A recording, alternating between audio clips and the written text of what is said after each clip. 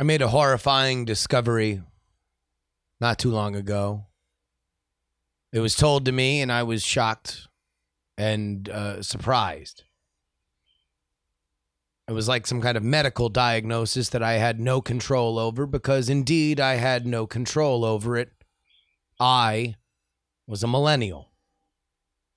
I mean, never mind the fact that I grew up all around Gen X culture. I remember a world before the internet. No, didn't matter. I'm a millennial. I have nothing in common with what people make fun of millennials for, but I'm a millennial. And I guess I'm making a millennial podcast. I guess many of you guys are millennials. How do you vote? Why do you do it?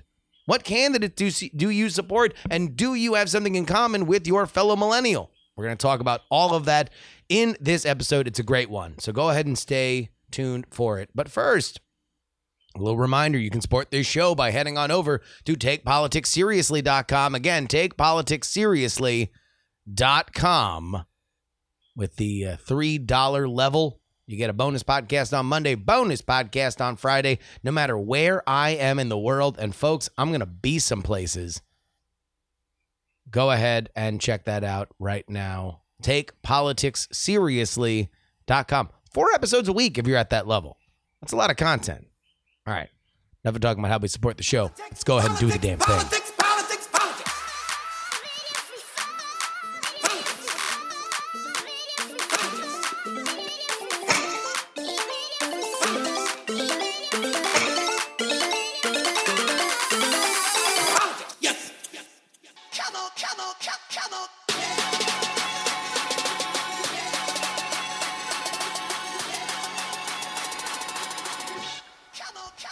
My guest today is Stella Rouse. She is an associate professor at the Department of Government and Politics at the University of Maryland. She is also the director at the Center for Democracy and Citizen Engagement. Welcome to the show, Stella. Happy to be here. Thank you. So we're going to talk about millennials, which is, one of those fascinating, just even words in culture, it feels like these days. It means so much to so many, but specifically we're going to focus on where they fit into American politics. So if you were, this is something that I've even gotten into arguments about, how are we officially classifying who a millennial is from the very beginning here? Yes, I think part of the debate and potentially arguments that you've been involved with has to do with the fact that there's no real one entity that defines a generation. You would think that the government might be in that business, but they're not. The only generation the government has ever defined are baby boomers.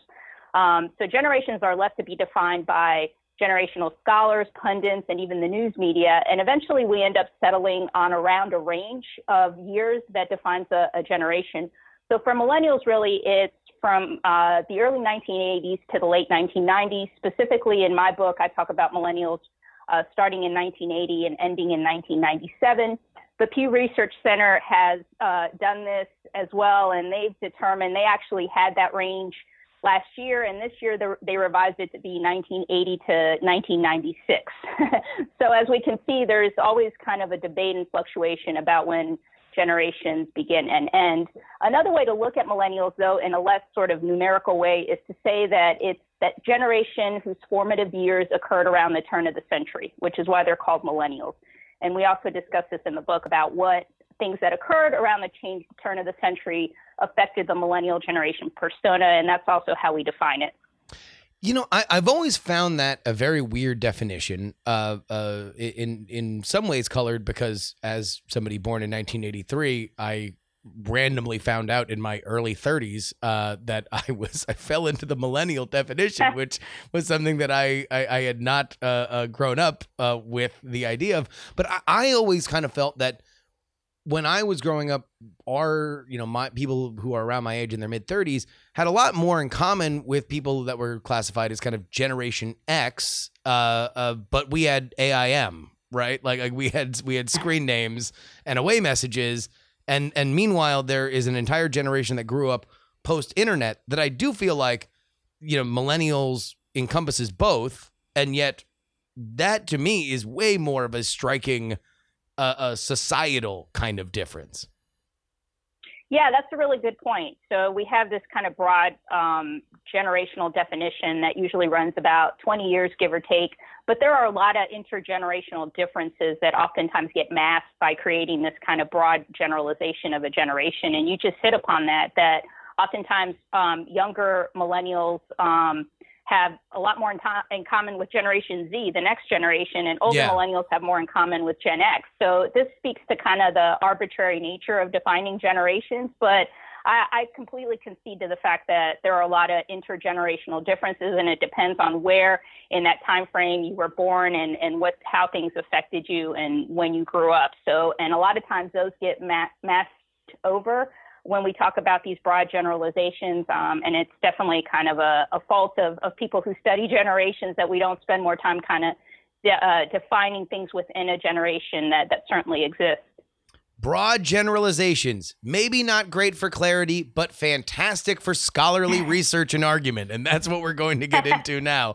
So millennials, how would you describe political engagement and participation for millennials, which I guess at the time of this recording would range from people from 39 to in their mid-20s? 20, yeah. So 23-ish would be kind of the youngest, 22, 23-ish, the younger millennials. So right out of college. So people that are either about to, that are staring down 40 or just coming out of college. Yep. That's about right. Well, I would say that prior to this last midterm election in 2018, I would describe their engagement as being relatively low if we measure it by kind of conventional measures of engagement, which really is, we're talking about voting. And that's how oftentimes the media and others define whether a generation or a group of people are politically engaged. But if we're just looking at voting, the 2018 midterm election really stunned a lot of people in terms of the turnout for the millennial generation. They turned out in higher numbers than, that age group has turned out over the last 75 years. So that's really interesting. And I'm sure we'll talk about that when we talk about what that might mean for the 2020 election. But what we argue in the book, my co-author and I, is that we sort of fail to really grasp millennial engagement if we just look at voting, because millennials are engaged in a whole other ways that does not involve conventional measures of engagement. And what I mean by that is that they're not that much engaged in voting, and they're also not engaged in, campaign donations and writing letters to their elected representatives. But where they are engaged is engaged with local governance. They're engaged with protests, with marches, and things like that are seen as less conventional measures of engagement. And really, when we measure those things across the board with millennials and non-millennials, the only difference that we see is if we categorize whether you voted or not in the last presidential election. We see a tremendous difference between millennials and non-millennials, but in these other ways of engagement, we don't see that much of a difference. And by the way, I should have put this in the intro, but the book you're referencing is the Politics of Millennials, Political Beliefs and Policy Preferences of America's Most Diverse Generation. So if you are interested in this conversation, then please go ahead and get Stella's book. Now, you mentioned 2018. I think when some people listen to this, they might think, okay, well, the first time that I can remember in recent presidential race history that the youth vote was talked about as this big, gigantic, moving element would be 2008 and Obama. But I guess at that point, only half of the millennial cohort is able to vote, right? Right. And when we talk about youth voting and comparing sort of different generations at a similar point in time, 2008 was definitely a high point for that age group. Usually we tend to break that down like 18 to 29-year-olds, and it encompasses oftentimes a large part of a young generation, but also perhaps the next generation as well. But among 18 to 29-year-olds, 2008 was definitely a high point for them coming out to vote. That fell off a bit in 2012. And then it fell off even more in 2016. But again, it jumped in 2018, which is a real surprise because midterm elections generally do not bring out young people to vote. They vote at, obviously it doesn't bring out large majority of the population to vote. That's usually in presidential elections, but even lower numbers for young people. But millennials really did turn out almost at a 40% rate in the 2018 elections, which is really interesting. There is a lot of conversation that, specifically Donald Trump as a candidate for whatever element that he has excited that had him that allowed him to win in 2016 has almost and even on the most aggressive sides have said that this is a generational change, that you have driven a large part of this millennial cohort to the Democratic Party, possibly for their lives, because Donald Trump is so unpopular. How much credence do you pay to an idea like that?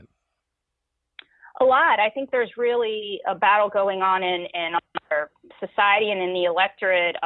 There's an element led by Donald Trump that is pushing the politics of what's called the politics of restoration.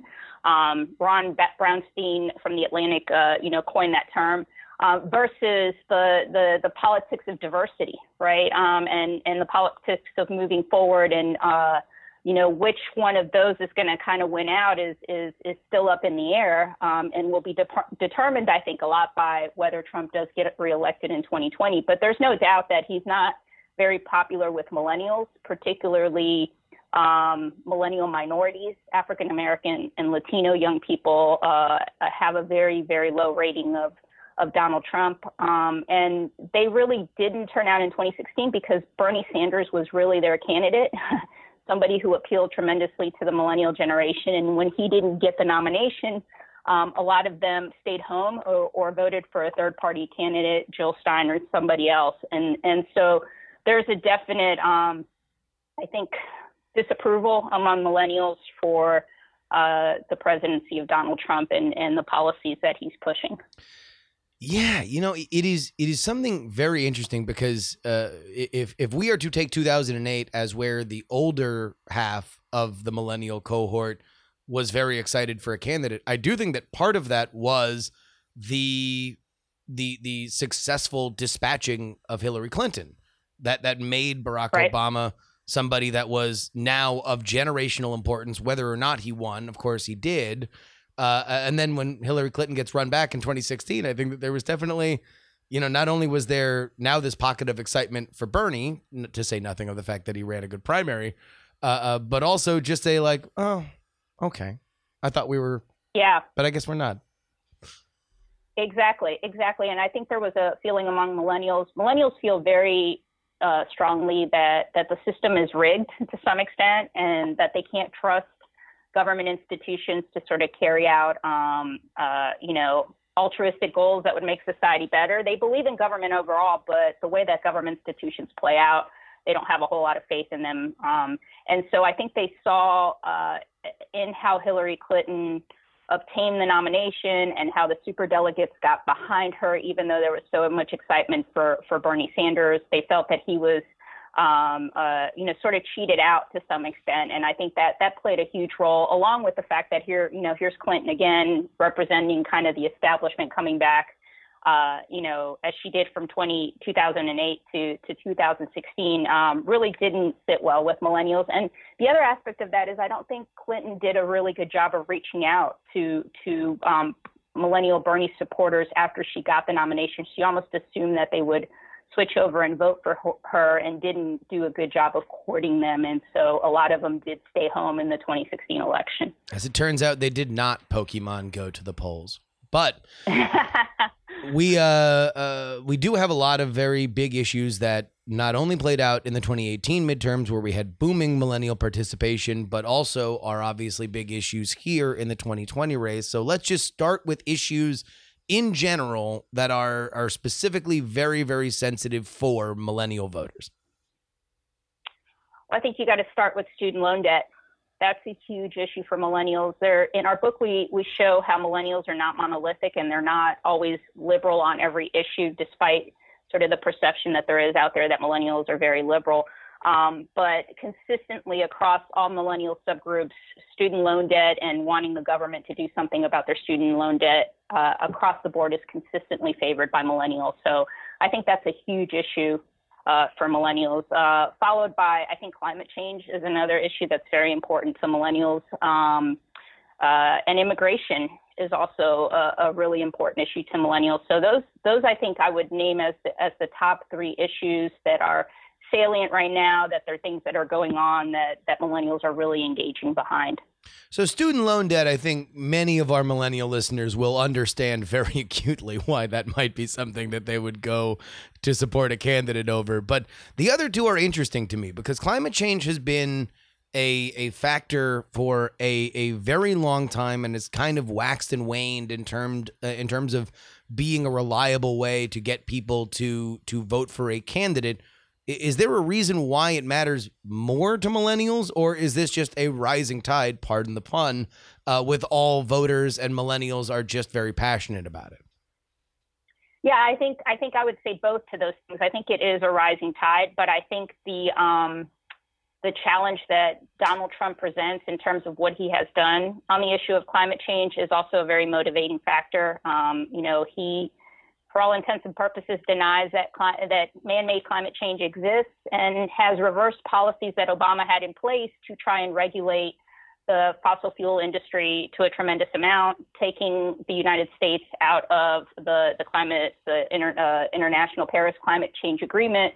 Was a huge deal for millennials at all. So I think there is a rising tide in terms of the threat of climate change that we've seen over the last few years, or the drastic threat, along with somebody that they see in office that is running counter to what should be done to address the issue of climate change. Now, it's really interesting because in our book, what we find is that millennials see climate change as a huge issue, but they don't always support government efforts to address climate change policies. And we speculate that has to do with the fact that they don't trust the government to sort of do what they should do to help address the climate change issues, and that they have taken on doing a lot more individual or local level things to try and address the climate change issue. So there's sort of this inconsistency with seeing that as a major issue, but then not always supporting big government solutions to address the climate change issue. So they may be united on the idea that there is a major problem that needs to be addressed, but not necessarily there for the Green New Deal, just to throw something out there. Exactly. Not necessarily in line with how it should exactly be addressed by the government. Now, again, I think they certainly don't favor the things that Donald Trump has done because they run counter to anything productive to try and help the environment. And I think that's a really motivating factor that has come up over the last 2.5 years. Immigration's another one that's very interesting to me because I would guess that immigration, which really was looked at more as a fringe issue pre-Donald Trump, is something that is almost wholly inspired by the Trump win in 2016. Would that be correct to say? I wouldn't say that exactly. I have an article that, again, my co-author and I, who I wrote the book with, we started this work on millennials with an article that looked at whether immigration attitudes among millennials would change during the Great Recession, because the argument would be millennials are generally liberal about immigration policy, favor pro-immigration policies.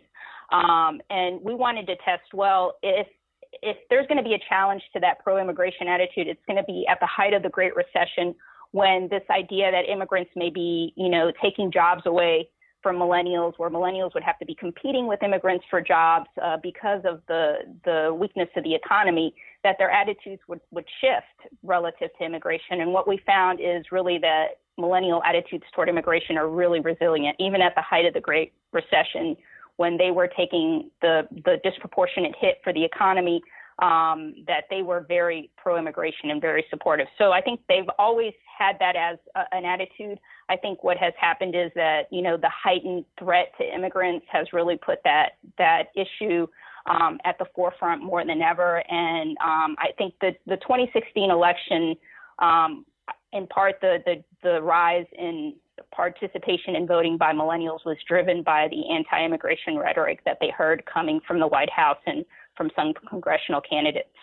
And so you define immigration here as just blanket all immigration, not necessarily just illegal immigration, undocumented immigration. We've done surveys on both issues, and on both issues, millennials tend to be very, very pro-immigration. For example, millennials support having a National Dream Act, allowing citizenship for children of undocumented immigrants, allowing a path for citizenship to those who are here, who are undocumented. They strongly oppose the child separation policy that the Trump administration is engaging in. They strongly oppose, immigration rates for those that are non-criminals. So they're on both legal and undocumented. They're very pro-immigration. Would you say with this kind of attitude, as millennials become a more potent voting force as they grow older, that this is more of a fruitful time for something like wholesale immigration reform in the next 20 years, if that's the idea that this group has?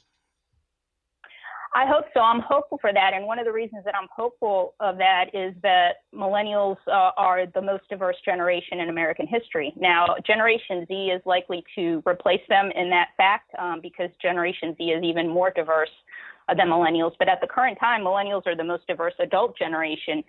Many having grown up around diversity with immigrants, with people that look different than they do. It's just a matter of life, right? Going to school and having a diverse environment in the classroom.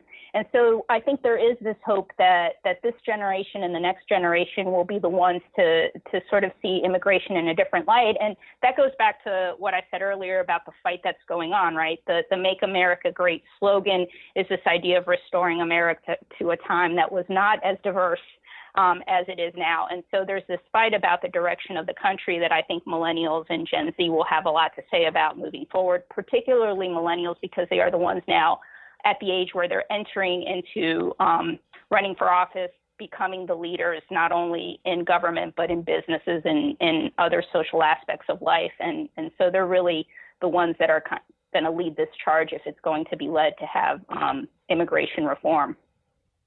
Now, obviously, all the issues that we talked about are going to play a role in the 2020 race. Is there any other element or trend that you see amongst millennials that we've missed that will play a role as we continue on with this particular race? So I think the three issues that I mentioned are really at the height of what's important to millennials at the moment. I think the one that I don't want to ignore and that we haven't talked about is common sense gun control. I think there have been surveys, and what we show in our book is that actually millennials are not that much different from older non-millennials in terms of their attitudes about gun control. Where we see differences is within millennials, right? So African American and Latino millennials are much more in favor of gun control than are white millennials. The interesting thing will be to see if that tide changes by 2020. We've seen some survey results recently that have shown millennials shifting on attitudes toward gun control, given all the mass shootings that we have had. So we'll see how that issue plays out. Obviously, it's a much bigger issue for Generation Z because they are the ones that have really experienced, they really are the lockdown generation. Even though millennials suffered through Columbine and some school shootings, it has not been at the level that Generation Z has experienced that. So I feel like that generation is really the one that might take the bull by the horns and really address the issue of gun control, as we saw with the Parkland students. But millennials will play a large role in that. As I said before, they're going to be the ones that will be representatives in government, the next generation to do that. And so how that plays out in the 2020 may be a signal about moving forward and whether gun control will remain an important issue within Congress and whether the president does something about that. One of the biggest issues of the race, including one with a very millennial favored candidate in Bernie Sanders, is healthcare, which you have not mentioned. What is the millennial attitude toward healthcare in general, and then let's say Medicare for all in specific? Yeah, so it's really interesting. Obviously, millennials very much favored the provision in Obamacare that allowed them to stay on their parents' insurance until 26. Especially given the hit that they took with the Great Recession. But when we looked at attitudes toward healthcare and what millennials preferred, whether they wanted just a free market, the free market to dictate healthcare policy, or if they wanted the government involved in healthcare policy, the most common response was really a little of both.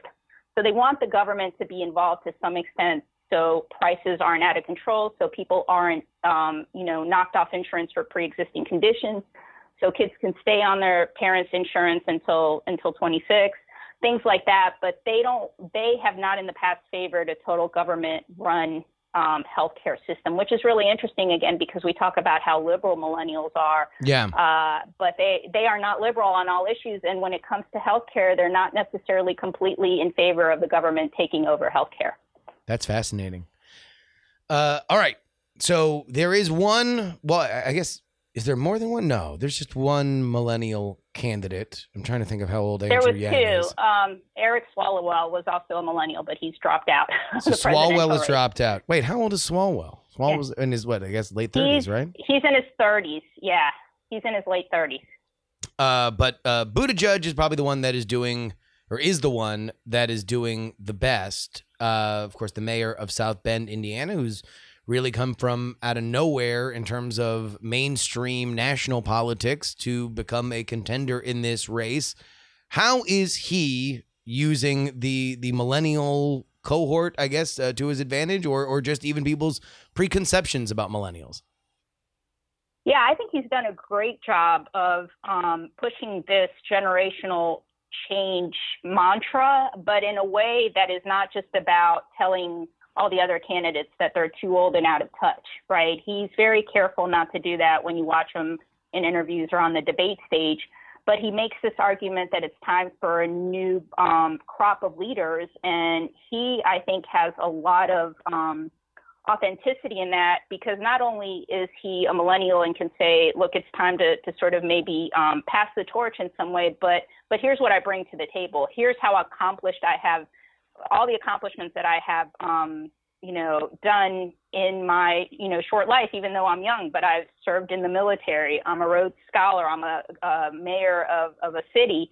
And I think these things bring credibility to the idea of generational change and what he can bring to the table based on his experience. Is that an element of millennial culture, if we are to define it as that, why wait? I'm just going to do it now. Look at Silicon Valley. All the titans of our most potent financial industry are all millennials that became famous very quickly by just not waiting for a system and just doing that. Is that something that in general kind of excites millennial voters? I think there is an element of that. I think we have seen that even in the past a couple of election cycles where we've seen millennials really jump into politics and run for office. Particularly in 2018, we saw a lot of millennials basically come in and run for office, challenge established incumbents. Obviously, Alexandria Ocasio-Cortez is kind of the example of that, or the symbol of that, but she was by far not the only one. So there was a huge movement just in the political realm where millennials in the past had been, we don't want anything to do with running for office. They really did take the bull by the horns in 2018. And I think we're seeing more of a momentum of that, given this attitude of like, it's time for us to kind of take over. We've seen what's gone on with older generations leading government, leading industries, and it's kind of our time. And I do see that as being an element that Buttigieg represents really well, given somebody who's come out of nowhere. I mean, why would somebody think that, the mayor of South Bend could think he could run for president? And he's done a really good job of making the case of why he can and why he should. Yeah, and from a state that isn't necessarily considered a battleground, I think it was Wayne Messam of Miramar, Florida, ran. He might still be running, but Lord knows if anybody can tell. And I think that the difference there, although Wayne Messam is an African American, there is an element of that kind of sells the millennial, the can-do millennial being without much fanfare a major threat to take the White House, who's also gay, right? Like, is that something that also is kind of a millennial dog whistle that like, hey, look, this is just happening because it should happen, and it's not going to be the centerpiece of the campaign. It's just going to be what it is.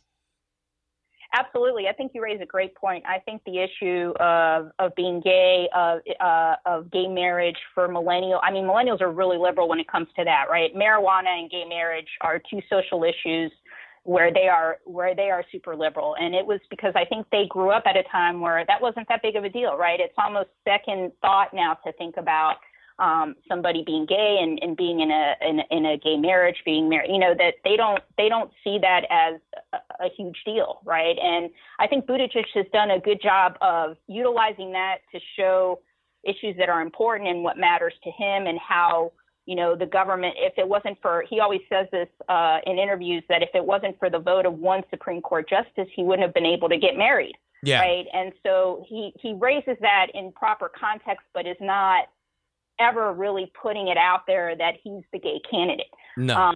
And I think that's a reflection of how millennials view that issue. It's not, at the forefront of thoughts about differentiating people about whether they're gay or straight. It's something that is pretty common to them because of when they grew up. Aside from Mayor Pete, who are millennials excited about? Because although he has certainly outpunched his weight class, he is not among the top 3 frontrunners. Yeah, I think so. Elizabeth Warren is somebody that millennials have really, in some of the polling that I have seen, some of her rise in the polls has come at the expense of Bernie, and his support for millennials is not as great as it was in 2016, because that was basically the only option that they had. But I think millennials, particularly educated millennials, see Elizabeth Warren as really someone who is going to fight for the issues that they care about. Obviously, the fact that she kind of has a plan for everything really attracts millennials, and how she's put forward plans for student loan relief, for climate change, for immigration, for issues that they care about. They see her as a real viable candidate. Now, she's not the only one. I think we'll see how it plays out as the field kind of condenses somewhat. But she is one that really we're keeping an eye on whether millennials are going to kind of coalesce behind her.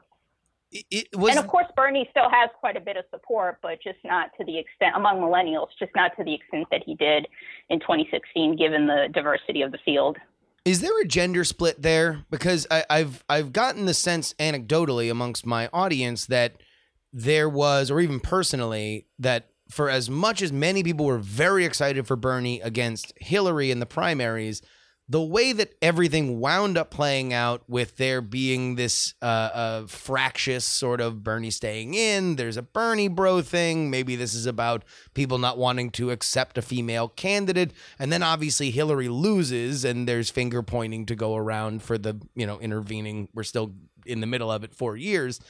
That kind of soured female voters, or at least younger female voters that I talked to on Bernie, who were otherwise they're posting to the dank meme stash Facebook back in 2015. Yeah, I think there is a gender component to that. Millennials aren't immune to some of the same issues related to misogyny and gender discrimination. Again, we tend to think of them as being ultra liberal, and they are more liberal than other generations at similar points in age, and they're continuing to stay liberal, where other generations have become more conservative, as much as we've been able to track it now that we have older millennials in their late 30s.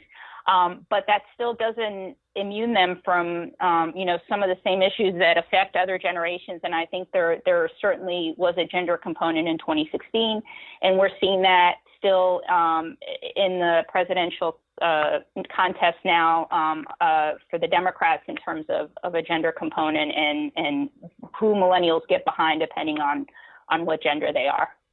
Biden obviously is not somebody that we have mentioned, yet he is currently the front runner. If he were to stay the front runner, do you see any elements of either him or his campaign thus far that would become a stay home liability for millennial voters? Or is Donald Trump just a unique figure that millennial voters who don't like him would vote for a ham sandwich against a second Trump administration?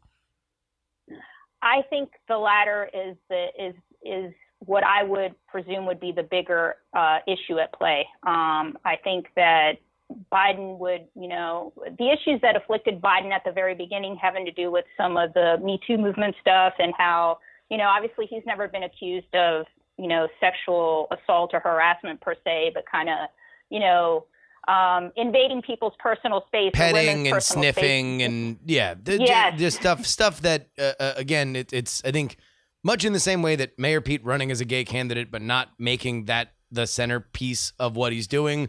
There is another kind of millennial dog whistle in old man who just wants to touch you all the time. That was really cool back in the day and is not cool at all right now.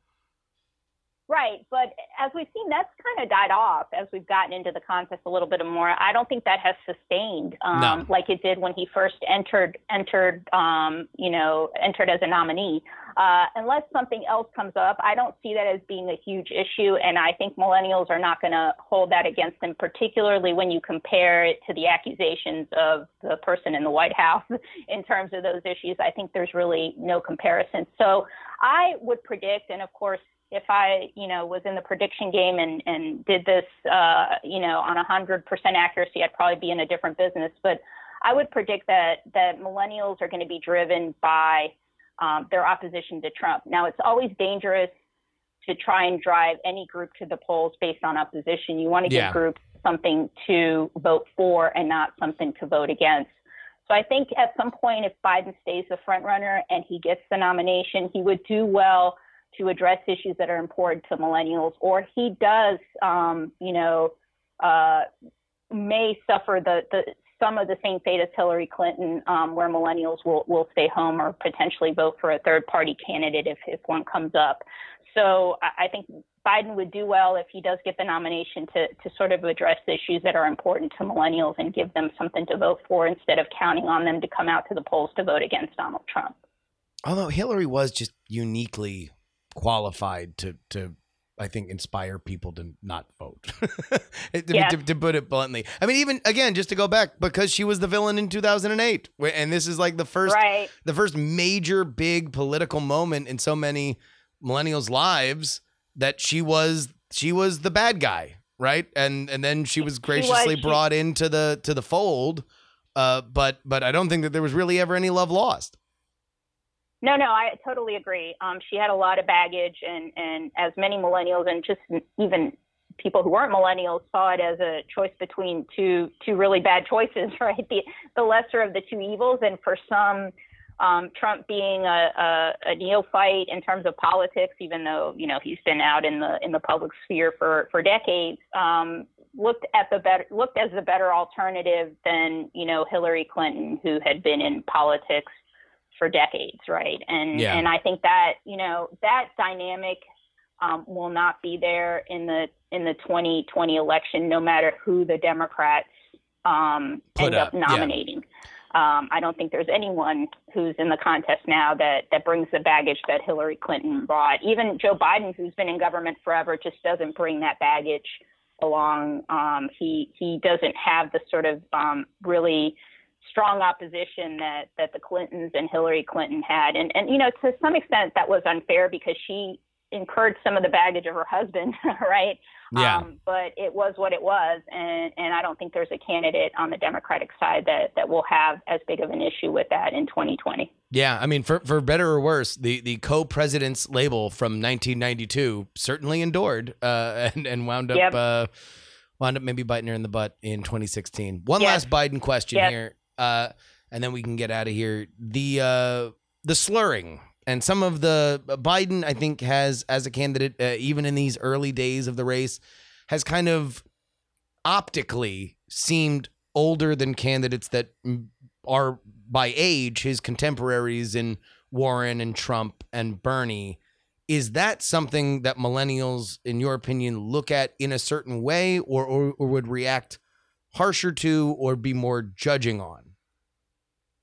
I think yes. I think whenever you see that from Biden, Pete Buttigieg's message really resonates more, right, with millennials. Yeah. And it's going to be interesting to see if the other Democratic candidates actually make that a huge issue in their campaigns, right, or on the debate stage and really take Biden to task for that, or if they feel like that's an area that they do not want to go down. I think this is really interesting, especially for somebody like Buttigieg who can use those examples and say, see, this is why we need a younger person running. And he hasn't, that I've seen, gone there. But it's concerning, and I think it's concerning for the Democratic Party, not only in terms of who they might, what voters they might lose from that, but, how that's going to play out with a younger generation who they want to keep motivated from 2018 and at least match or outdo what the turnout was in 2018 among that generation. And I think Democrats realize that they need millennials to come out to vote. And it can certainly, if Biden continues, with these gaffes that really make him look older, perhaps than he actually is, or not mentally there, that obviously Donald Trump is going to totally seize upon that, and that could really affect. Yeah, I mean, if it is not ability of a Democrat to win, if it is not made an issue in the primaries, and I do think that there are probably the way that the vectors line up. You probably, if you're Warren or Bernie, you don't want to start throwing rocks on who's old. Right. And Buttigieg has tried to dance around it because he thinks that the message is already kind of said as much as it's going to be said when he stands next to these folks. Then it might not be said in the primaries. I mean, certainly by surrogates, but not by the candidates themselves. Donald Trump will have no qualms getting up in front of a gigantic rally and, doing his Biden impression. Absolutely not. And the question is for the Democratic Party and the DNC, and when you start seeing these endorsements, is that an issue then that, the Democrats say, look, we can't take a wounded animal, which is what Biden would be if he continues to do this, and put him up against Trump. We have to sort of put him down beforehand, right? To just stick with the analogy and back a different person that's not going to have those issues. So I think how that plays out moving forward over the next 4 to 5 months is going to be really, really interesting, because I think there is genuine concern overall about how this makes Biden look and what then his chances would be against Trump. Even though he's still in all the national polls that they show and among all different groups, he still wins over Trump. But I think that could become an issue moving forward if this continues. Yeah. I mean, and also those polls, I guess if somebody's got to keep busy during the summer, but I don't know exactly how much. That's right. They don't know. You're right. And they're not very meaningful at this point in time. Obviously, state polling is a little bit more, sort of has more to say about it than these national polls. I guess it's still too early to tell. Yeah, all data is data, and you can certainly match it against 2018 and see, something. Although, I don't know. I do think that there is something different when Trump's on the ticket. It is a different game, even if there are Trump-friendly candidates like there were in 2018.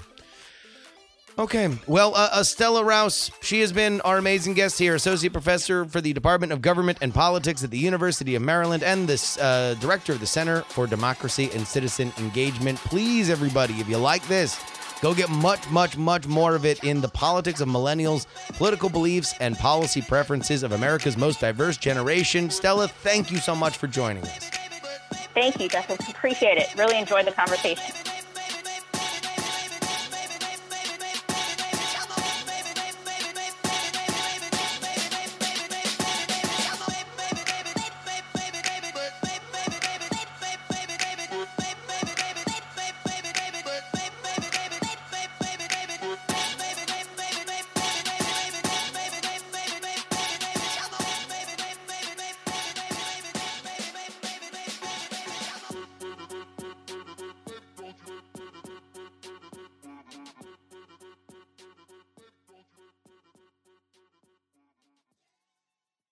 Diamond Club hopes you have enjoyed this program.